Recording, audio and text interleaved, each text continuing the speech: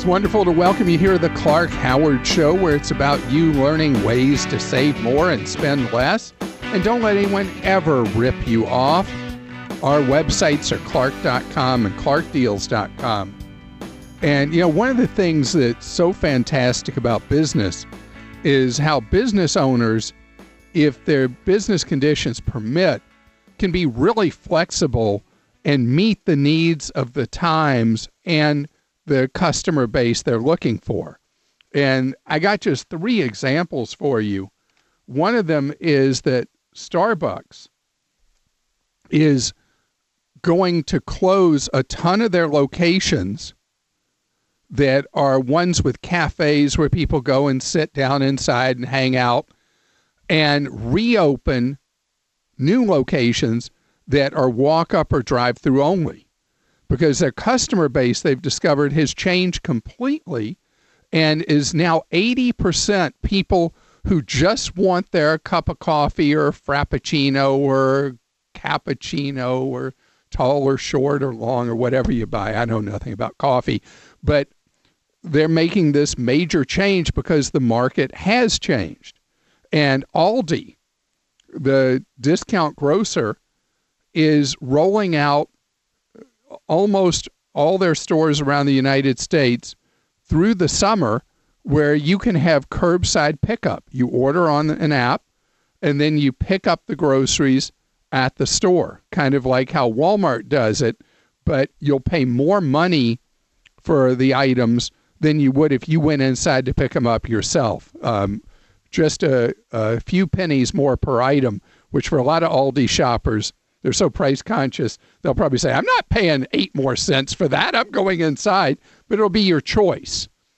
And then Sam's Club, as it continues to try to come up with a strategy to effectively compete against Costco, is now offering, in a rollout through the month of June at their various locations, where people who buy the premium Sam's Club membership will be able to have free curbside pickup, where Sam's Club employees will go shop the items that you put in on the Sam's Club app.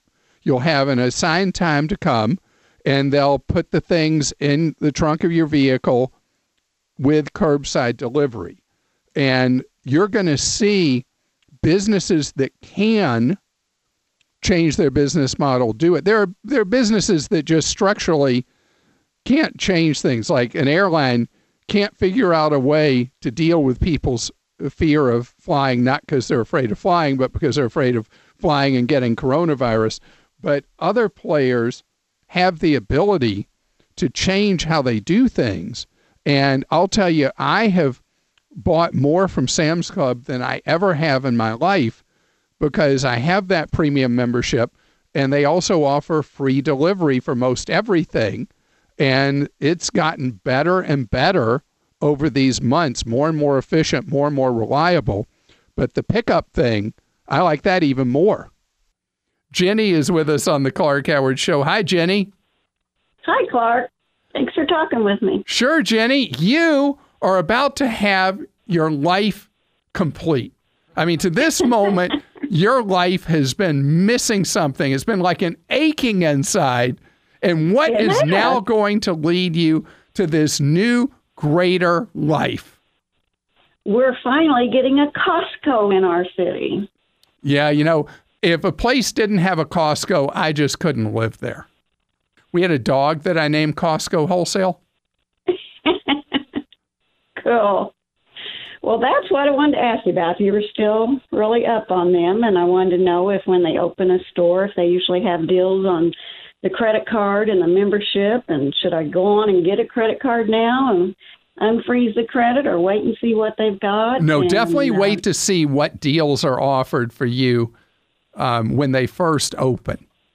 And so the grand opening special offers are really pretty good, especially, how far are you from the nearest community that has a Costco?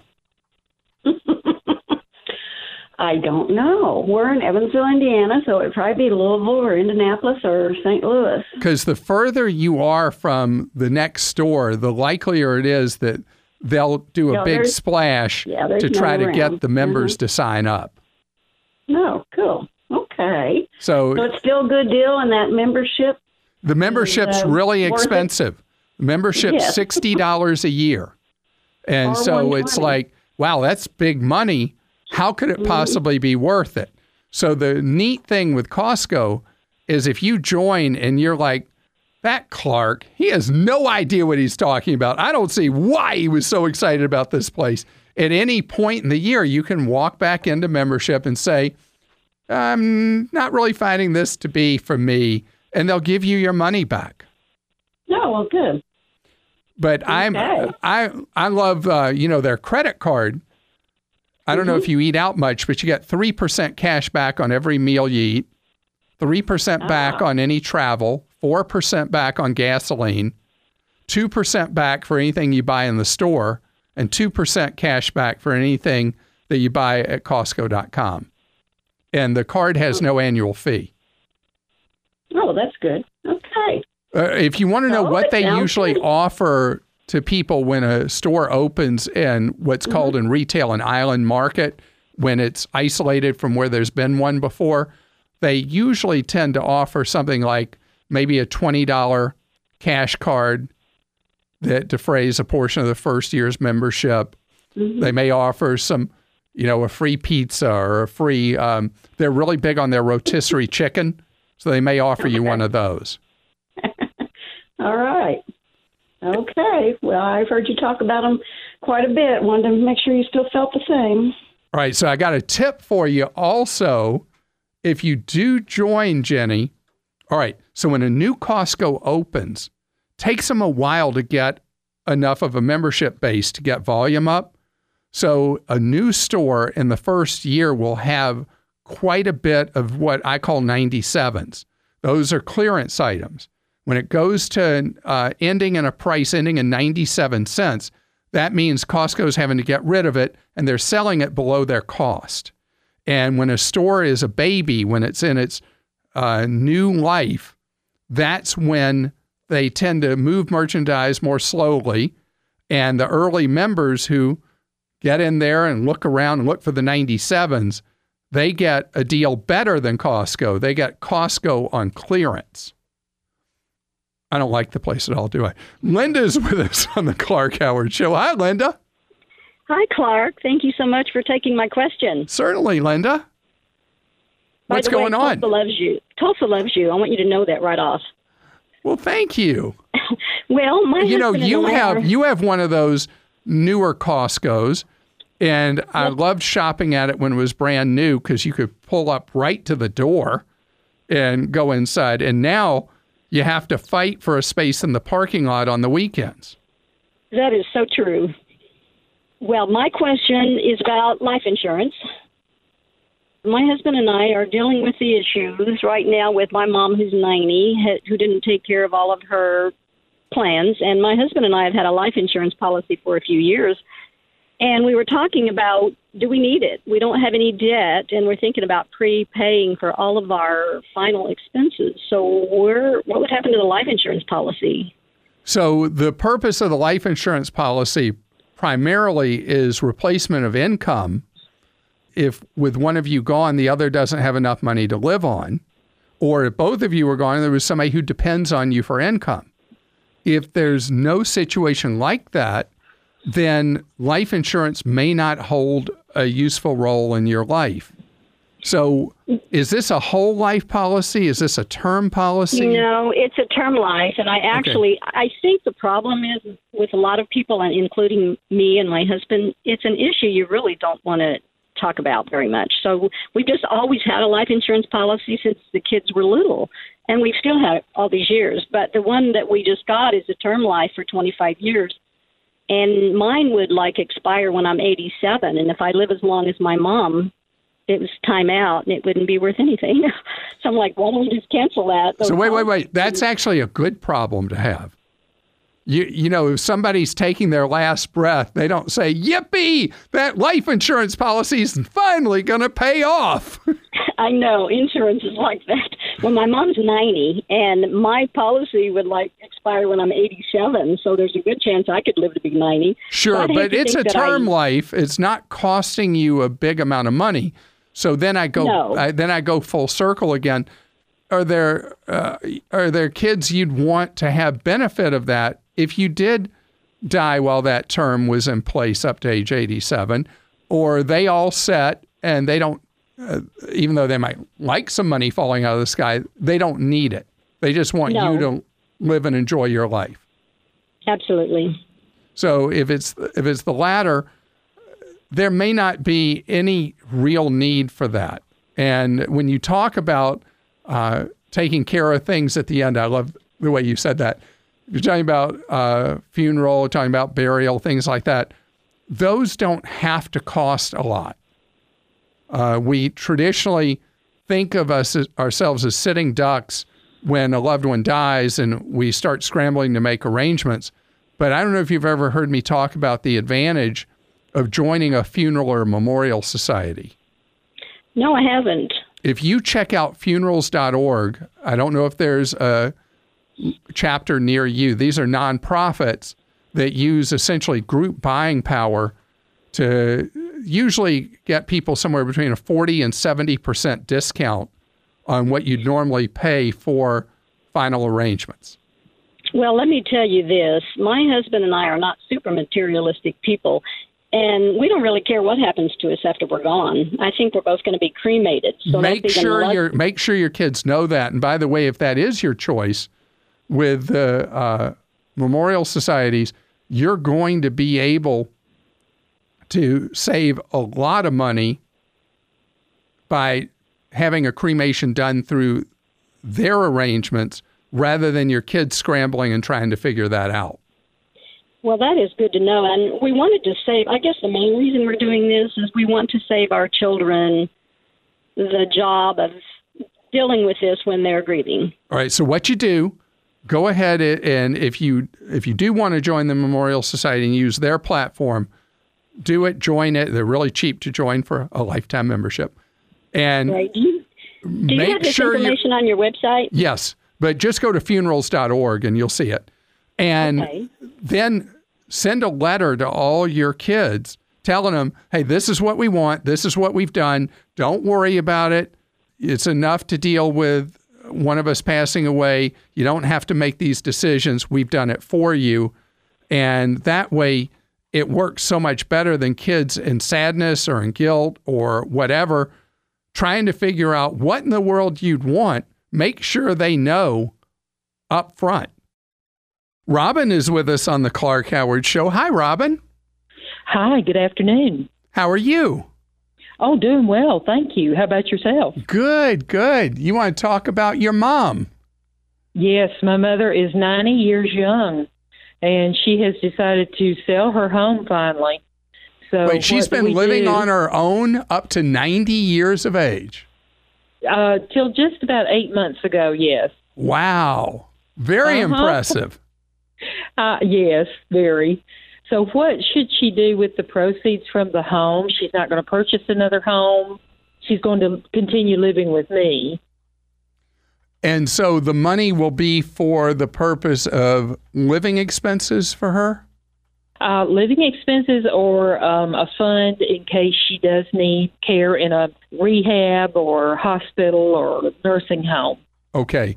All right. So, and then ultimately, when your mom does pass away, what are her wishes with these proceeds if they're not needed for medical care or things like that?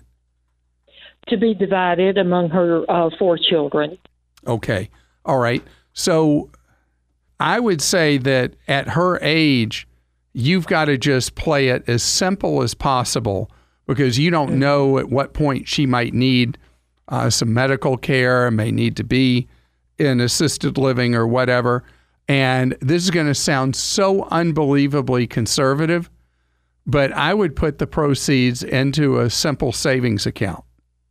Really? Yeah, because if you told me that the proceeds from this, she's really not going to need, they're ultimately going to be inherited by her children, then I would recommend something completely different. I would recommend investing the money and letting it grow till the time of her passing, that hopefully is still a long way from now. Maybe she'll break the century mark. And then you'd be able to, whoever would be the executor would be able to distribute those proceeds. But in a case where you don't know if the money is going to be needed for her care, you can't really invest it. Okay, correct. That's what I was worried about. And so that's why the proceeds need to go into simple savings, but not at a traditional bank. It should be at an online bank. Okay.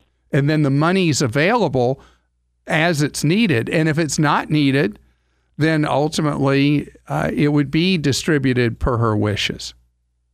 Yes. So nothing exotic here.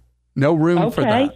And if you go on, I'll give you a couple of sites. You can see the best deals on online savings accounts.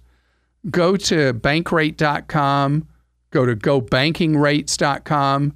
Either of them will get you a list of the best deals around the country for online savings accounts. Oh, well, perfect. Thank you very much. Sure, and best of health to her, and you're a great daughter taking in your mom and taking care of her.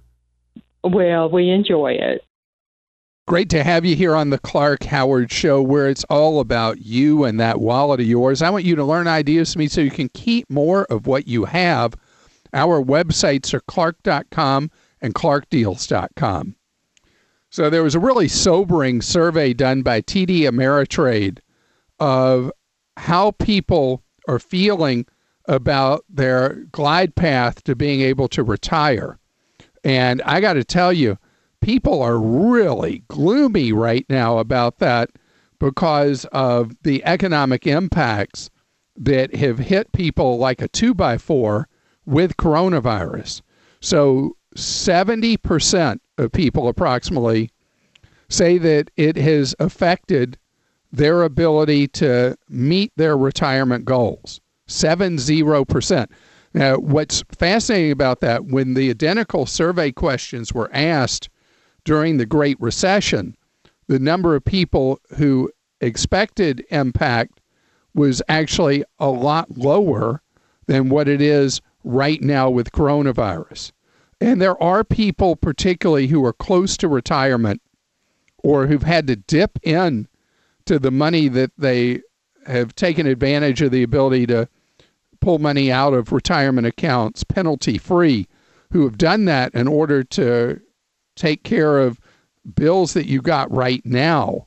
But most people, a lot more than the 7 in 10 who expect disaster, are going to be okay, because as severe and sudden as the impact of coronavirus has been, the longer term effect is likely to be significantly lower than what we had with the Great Recession.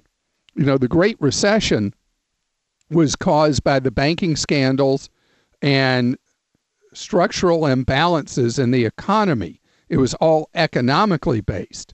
This situation is where the economy took a sucker punch when the economy was generally healthy, but our health became the item that was at risk. So this, with our health problems leading to an economic problem, is a temporary thing. And when we come up with the effective treatments for coronavirus or an effective vaccine, when we defeat coronavirus, the economy, because it was not structurally ill, can come back quicker, and you will be in a position, if you trust me on that, to be more confident about how you do going forward. But it is amazing to see how down people are emotionally about the effects of coronavirus on your long-term play. I mean, there are people who are approaching retirement that this timing is as terrible as it could possibly be. But when you're younger, the key is, if you're still employed or when you become employed again, is that you contribute regularly to a retirement plan offered by your employer or your own Roth IRA, and time and money that you put in, that combination is what leads to the long-term financial security and the retirement you want to have. Michael's with us on the Clark Howard Show. And Michael, you are trying to do everything you can to protect your identity online. How are you trying to do that? Well, just kind of trying to take your advice that you've given over the years, and thanks for taking my call. Certainly. The first thing I was doing was taking your advice on getting a Chromebook. So we got us a financial-only Chromebook. Within that Chromebook, would you install the LastPass plugin that people talk about? Would you recommend for or against that? I think that is, nobody's ever asked me running LastPass or Dashlane through a Chromebook, but that's actually brilliant. Mm-hmm. And it would fit. Oh, you think it would be okay? Yeah, I think it fits the whole idea of using a Chromebook as a financial computer, because you think about the heart of security for finance is password protection. Uh-huh. And so since LastPass and Dashlane do such a great job of protecting your usernames and passwords, I think that is the right thing to do. Would you keep a separate LastPass account between your personal laptop versus your financial-only laptop? Separate LastPass accounts? Or would you keep them together? I think it's okay to keep them together. Okay. And I really appreciate that suggestion. Nobody's ever asked me that. That's really brilliant. Raj is with us on the Clark Howard Show. Hi, Raj. Hey, Clark. How are you doing? I'm doing good, Clark. How are you? Great, thank you. You have an update for me on something I scratched my head about recently on the air, don't you? Yes, I do. So there was a recent call, and there was a question about after-tax 401k, and there seemed to be some confusion there. So I thought I would give you a call and share what I know about it. All right. So since I took that call, I've done some reading myself, but I'd love for you to go ahead and give the explanation. Sure. So we all know that there are multiple types of 401ks. So one is the traditional, the other is Roth, and the third one is the after-tax. So IRS usually sets limits on the amount of money that you can contribute on the 401k, which is $19,000. Add another $6,000 if you're above 50.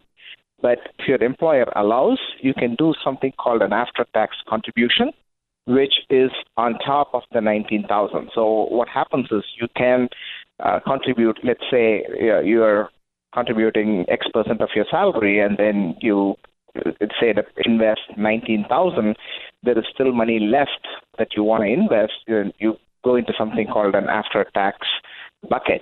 And typically what happens is the money that goes in is already taxed, but the earnings accrue tax-free, and when you withdraw it, the earnings alone gets taxed at your ordinary income tax level. So that's how people might be able to invest more than the $19,000 limit, and the total is about $56,000, including your contributions to 401k, Roth 401k, after tax, and your company matches. And your explanation is perfect. Now, the thing is, most people are never going to even contribute to what they can contribute as the max of a 401k. So it's going to be typically somebody who's what I call a max saver, somebody who is determined to live on much less than what they make, be able to retire when they're happy to retire, or maybe somebody who makes a big paycheck and is in a high tax bracket, and they're able to tax defer paying tax on earnings till way down the road.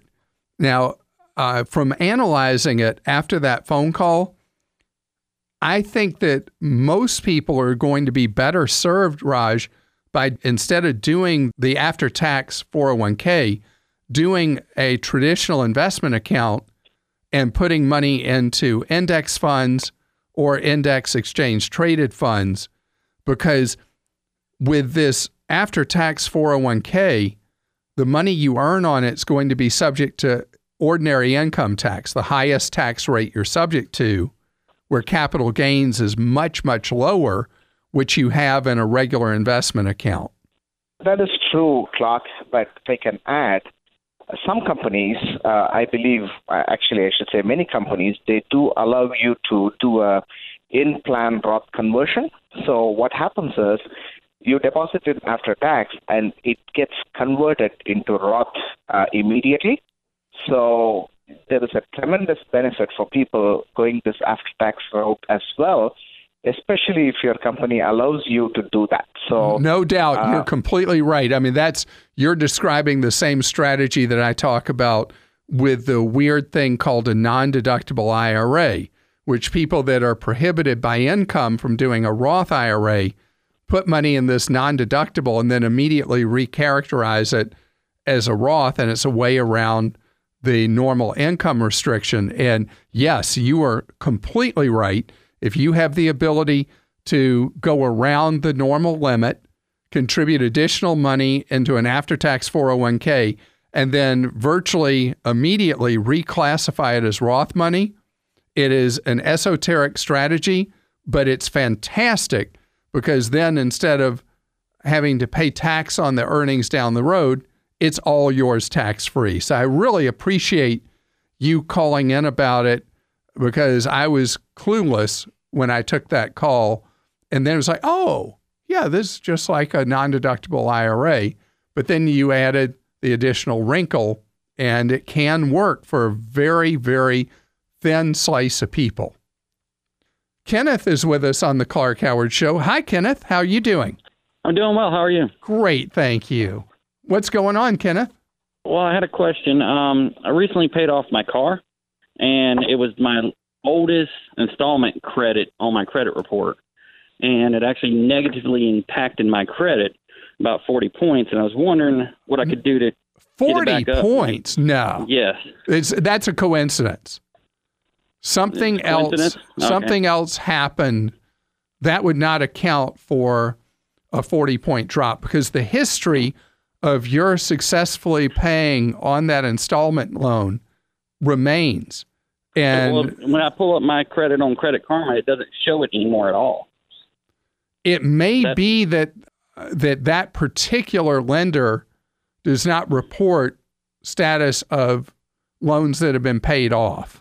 Mm-hmm. But that would be unusual. Now, Credit Karma, you have access to what, Experian and TransUnion? Equifax and Experian, if I remember right. All right, whichever the two are, I'm going by memory. Has it vanished on both of those or just one? Yes, both. That is so odd. Yeah, I thought it would stay on there as a positive, paid off account, paid in full. Which it absolutely should. And I've never heard somebody tell me what you're telling me. That is really something. No, so it is TransUnion and Equifax are the two yes. that are on. Pretty sure. That's the two. We just looked at it on Credit Karma. So what is that number that is down a pretty significant 40 points? What are you at? Around 760. It fluctuates, how, different factors change it day to day. So once even though that's a body blow dropping from around 800 to 760, I don't know how much of a factor it would be that they've deleted that loan. Weird. But at those numbers, your numbers are so solid, you can borrow anything you want at the most favorable rates with a credit score of 760 or above. Okay. Anything above 760, it's basically bragging rights. Okay. So you're doing very well with credit, and that's distressing to me that loan has gone into thin air, and your score should be fine over time. And the best way to get it, if you want to get it higher, but you're already great, is for you to reduce how much of your available credit you're using on credit cards. The more you drive that down, the more that should put your score back up towards 800 or so. This episode is brought to you by Progressive Insurance. Hey, listeners, whether you love true crime or comedies, celebrity interviews, news, or even motivational speakers, you call the shots on what's in your podcast queue, right? And guess what? Now you can call the shots on your auto insurance, too. Enter the Name Your Price tool from Progressive. The Name Your Price tool puts you in charge of your auto insurance by working just the way it sounds. You tell Progressive how much you want to pay for car insurance. Then they'll show you a variety of coverages that fit within your budget, giving you options. Now, that's something you'll want to press play on. It's easy to start a quote, and you'll be able to choose the best option for you fast. It's just one of the many ways you can save with Progressive Insurance. Quote today at Progressive.com to try the Name Your Price tool for yourself and join over 28 million drivers who trust Progressive. Progressive Casualty Insurance Company and Affiliates. Price and coverage match limited by state law. David's with us on the Clark Howard Show. Hi, David. Hi, Clark. It's a pleasure to talk with you. Well, great to have you here. And you have a teenager who is amazing at saving money, apparently. Yeah, that he is. He has about $25,000 in the bank, and he's currently working, owns a vehicle that's paid for. It's a 15-year-old truck, very frugal with his money. He pays for insurance and gas and some food, has no desire really to go to school, and in a couple of years, it's possible he could be making a significant amount for his age. So my question to you is, what would be the best path for his money and his future? So fantastic that he has already saved so much money. And what will be great for him as a teenager is to take $6,000 of those dollars right away and put them into a Roth IRA. Because if he takes that money and puts it in a Roth, how old a teen is he? He's 19. 19. All right. So putting that money in now, when you look at how many times that money will double over the decades, it's just incredible the positive effect that $6,000 will have for him through the years.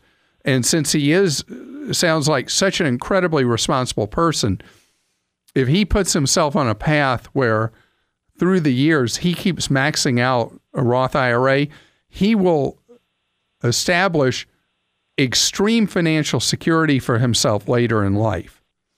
Because Roths grow tax-free and you spend all the money from them tax-free.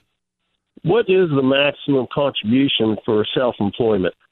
Well, that's an interesting question because he's working for himself. Yes.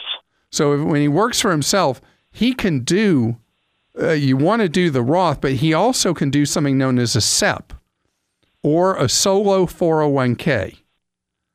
And the solo 401k or the SEP allow him to put aside significant amounts of his money.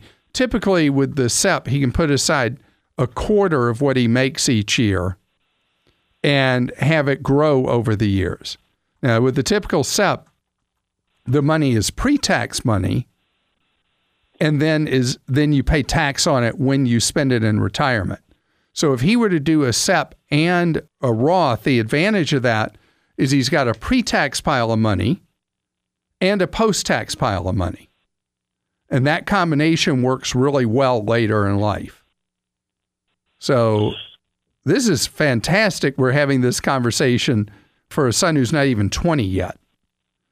Yes, like I said, he is a very frugal spender and very responsible with his money. So any of the I want to tell you, David, any of the low-cost companies I talk about, I talk a lot about the big three, Vanguard, Schwab, and Fidelity. He can do both of these things with them, whichever one he would pick simultaneously. I see. And I would just recommend that he slap all the money in the target retirement fund, like 2065. Okay. Is where he'd be looking at. If you think about his lifespan, that's about where he'd be looking at spending money, 2060, 2065, somewhere in there. Okay, then he doesn't have to figure out the advice. Sure, then the great news, he doesn't have to figure out what he's going to invest in. It's just he opens that Roth, he opens that SEP, pops the money in those accounts. The investment choice is the target retirement fund, and all he's got to do is fund them, which obviously he's going to do. You're listening to The Clark Howard Show. Thanks for joining us today. The Clark Howard Show is produced by Kim Drobes, Joel Larsgaard, Deborah Reese, and Jim Ayers. And remember, 24 hours a day, we're there to serve you at Clark.com and ClarkDeals.com.